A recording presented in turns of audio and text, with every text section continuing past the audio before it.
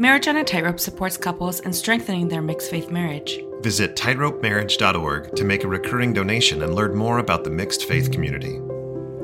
Hello and welcome to another episode of Marriage on a Tightrope. I'm Alan and I'm alone today, which is ultra sad because today's Valentine's Day. But here's the thing, don't stress.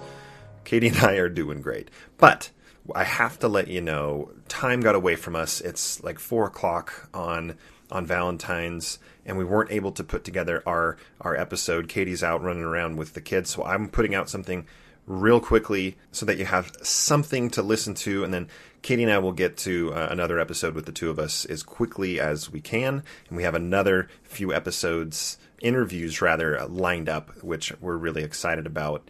So a few announcements before we get started. We finally got around to creating a Facebook group. So go onto Facebook and you can search for Marriage on a Tightrope podcast and request to join the group. It's a closed group, so if you join it, nobody can see who is in that group unless you are a member of it. So it's safe for both. And mostly, I know a lot of people listening to this are already in a lot of groups that are very active when it comes to comments and threads and discussions. That group, absolutely, you can create your own thread within the group and ask questions to other listeners, ask questions to me and Katie.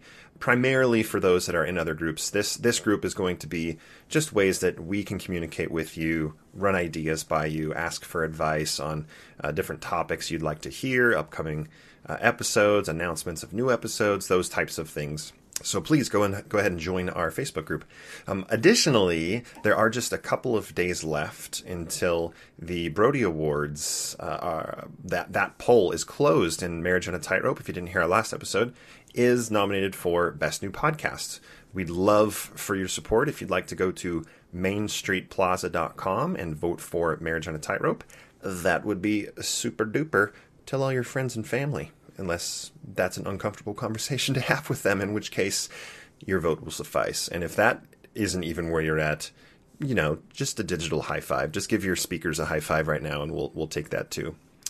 This episode that I wanted to do real briefly is a peek into one of the emails that we've received from a listener just a couple of days ago. I think this is interesting because for those that have shifted beliefs, you'll likely be able to relate with her, and for those that are fully believing it'll give you an insight into how non-believers may interact with each other or email back and forth. Some of the questions that may come up when the non-believing spouse is talking with another non-believing spouse, trying to figure out some things. So I'm going to read her email here. I'm skipping one paragraph, which kind of identifies her a little bit too much, so we don't out her to anybody that may be listening, and I will go from there, and then I'll read my response as well. So here's her email. Hi, Alan. I've listened to your podcast since you released the first episode last year. I really appreciate what you and Katie are doing, and hearing your story has been a huge help to me. I'm sure you receive a lot of emails, but if you have time, I'd love to get your perspective on something I've been thinking about lately as I've listened to your recent episodes. I've been following blogs, reading history books, listening to podcasts, etc. for a few years now, and I haven't reached out to anyone or commented before, so this is new to me. Then she gives her background a little bit, which I'm skipping. Once I got married, I decided to find answers to some of my questions. At that point, I imagined myself getting to a place where I would know all of the sticky history and doctrinal questions, but would have well thought out and researched answers that would promote increased faith in the church. I would be the person to answer difficult questions and support other people who were struggling. Recalling that thought pattern seems funny now. Anyway, of course, my story isn't unique, and I'm sure you've heard variations of it 100 times. It's been about 3 years, and my research has led me down to so many different rabbit holes that now I don't think I believe any of the church's truth claims. For a time, I wasn't sure if I even believed in God and had somewhat of an existential crisis. On bad days, I sometimes still feel that way. The LDS Church doesn't seem much different to me than any other church trying to do its best to help people find purpose, meaning, and draw closer to God. I wouldn't mind staying somewhat involved with the church since I'm immersed in the culture, and it's probably just a good place it's probably just as good a place as any to try to become more Christ-like. But I'm having a hard time with garments, the temple, and tithing. I'm a pretty private person, and if I didn't have a temple recommend, I'd eventually have to out myself to my entire family and in-laws, who are very orthodox, black and white thinkers.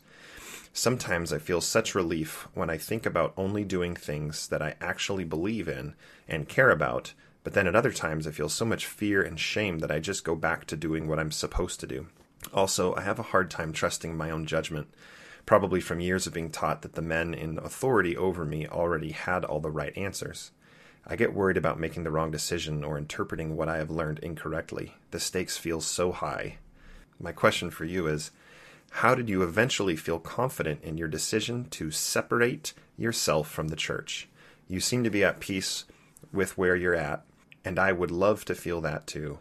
I'm tired of being stuck between two ways of thinking, and I don't think I'll ever be able to go back to believing how I used to. How did you move forward? Did you experience the same types of self-doubt?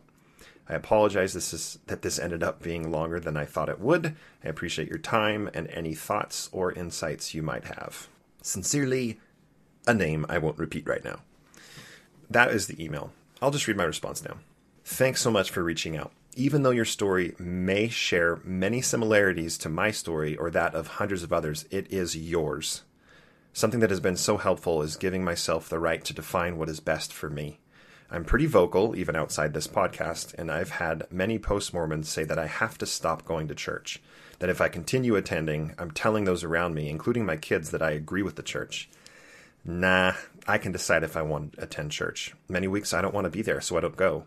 Embracing the fact that I am the one who has authority over my life has made it so much easier to make my own decisions. When I stopped wearing garments, I knew it was best for me. It was really hard for Katie, especially since I didn't communicate to her that I was going to stop wearing them. When I didn't go into the temple for my nephew's wedding, it was hard for Katie and for my mom.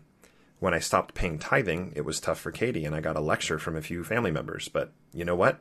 I felt great about those decisions in spite of the reactions of those around me. I could do what was best for me and reserve the right to change my approach in the future. Look at the huge amount of effort you've poured into this last 3 years. Let's say that God is real, and the Mormon church really is his church. Let's say tomorrow you get hit by a bus. I'm sorry, in this example, you have to die. You go up to the spirit world and you have a little chat with God. What would God say about the last 3 years of your life? Well, I know that I made it really tough to figure out what was true and what wasn't.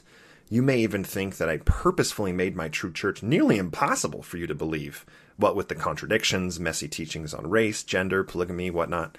But it turns out it was all true. Sorry, you tried really hard there for a few years, but the mind that I gave you to reason these things was wrong. The prayers you sent my way weren't quite real intenty enough for me to give you the answer. Now, it's off to the celestial kingdom with you, and you'll never see your family again. I'm sorry, but I got a little carried away there. There's just no way. I don't see God saying that. I see God saying, my wonderful daughter, you dared to care. You cared enough to question everything. For goodness sake, you spent hours every day for years thinking about what was true. Was it for me and what was best for you? That's what this mortal test was all about, and you nailed it. Now get over here. I'll tell you a few places you didn't get it quite right. I'll clue you in, but give me a big old hug first. I'm proud of you. Personally, I agree with you on God. I'm not sure if he, she, it exists. If he does, I don't believe he'll judge us for doing our best with the information we've been given. The cards are stacked against us to figure out what the actual truth is. With that being said, I can't unsee and unlearn what I have about the church. From my position and in my opinion, the church is demonstrably false. It's helpful for many people, can help people become better people. It works for many people, but true? No, it just isn't. When that sunk in, moving forward wasn't a matter of me being right or wrong. It became a matter of not destroying relationships with how I moved forward. Do I resign my membership? Do I try alcohol? Do I stop attending forever? If it was me in a vacuum, I would say yes to all of that. If any of those were itching at me to the point where it was harming my mental health, I would talk to Katie about it and explain that I needed to make a change. The flight I'm on is about to land, so I better send this before the Wi-Fi cuts out. Sadly, what's best for you will be difficult for your family to understand. They will disagree with you.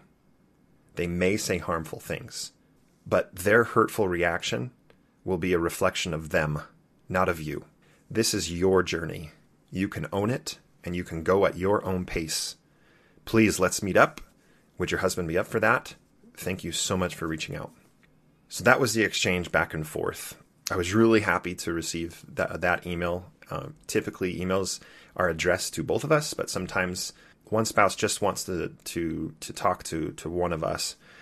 If you need someone to talk to, we're for sure not the only ones you can reach out to. Join us on Facebook. But if you would like to talk, we would love it. It's therapeutic for us. It really helps us to put things into words. Talk to your spouse as well. The sooner that you can break down those doors of communication and be open and honest and vulnerable about what you're feeling and thinking, the sooner that pain will start to go away. We both wish you, especially me since I'm the one here, but I know that Katie does as well. We wish you a wonderful Valentine's Day. If you're listening past the 14th, I hope it was great for you. Please follow us at Marriage on a Tightrope on Instagram. You can email us at marriageonatightrope@gmail.com. We will see you very soon with an episode with my better half. Thank you.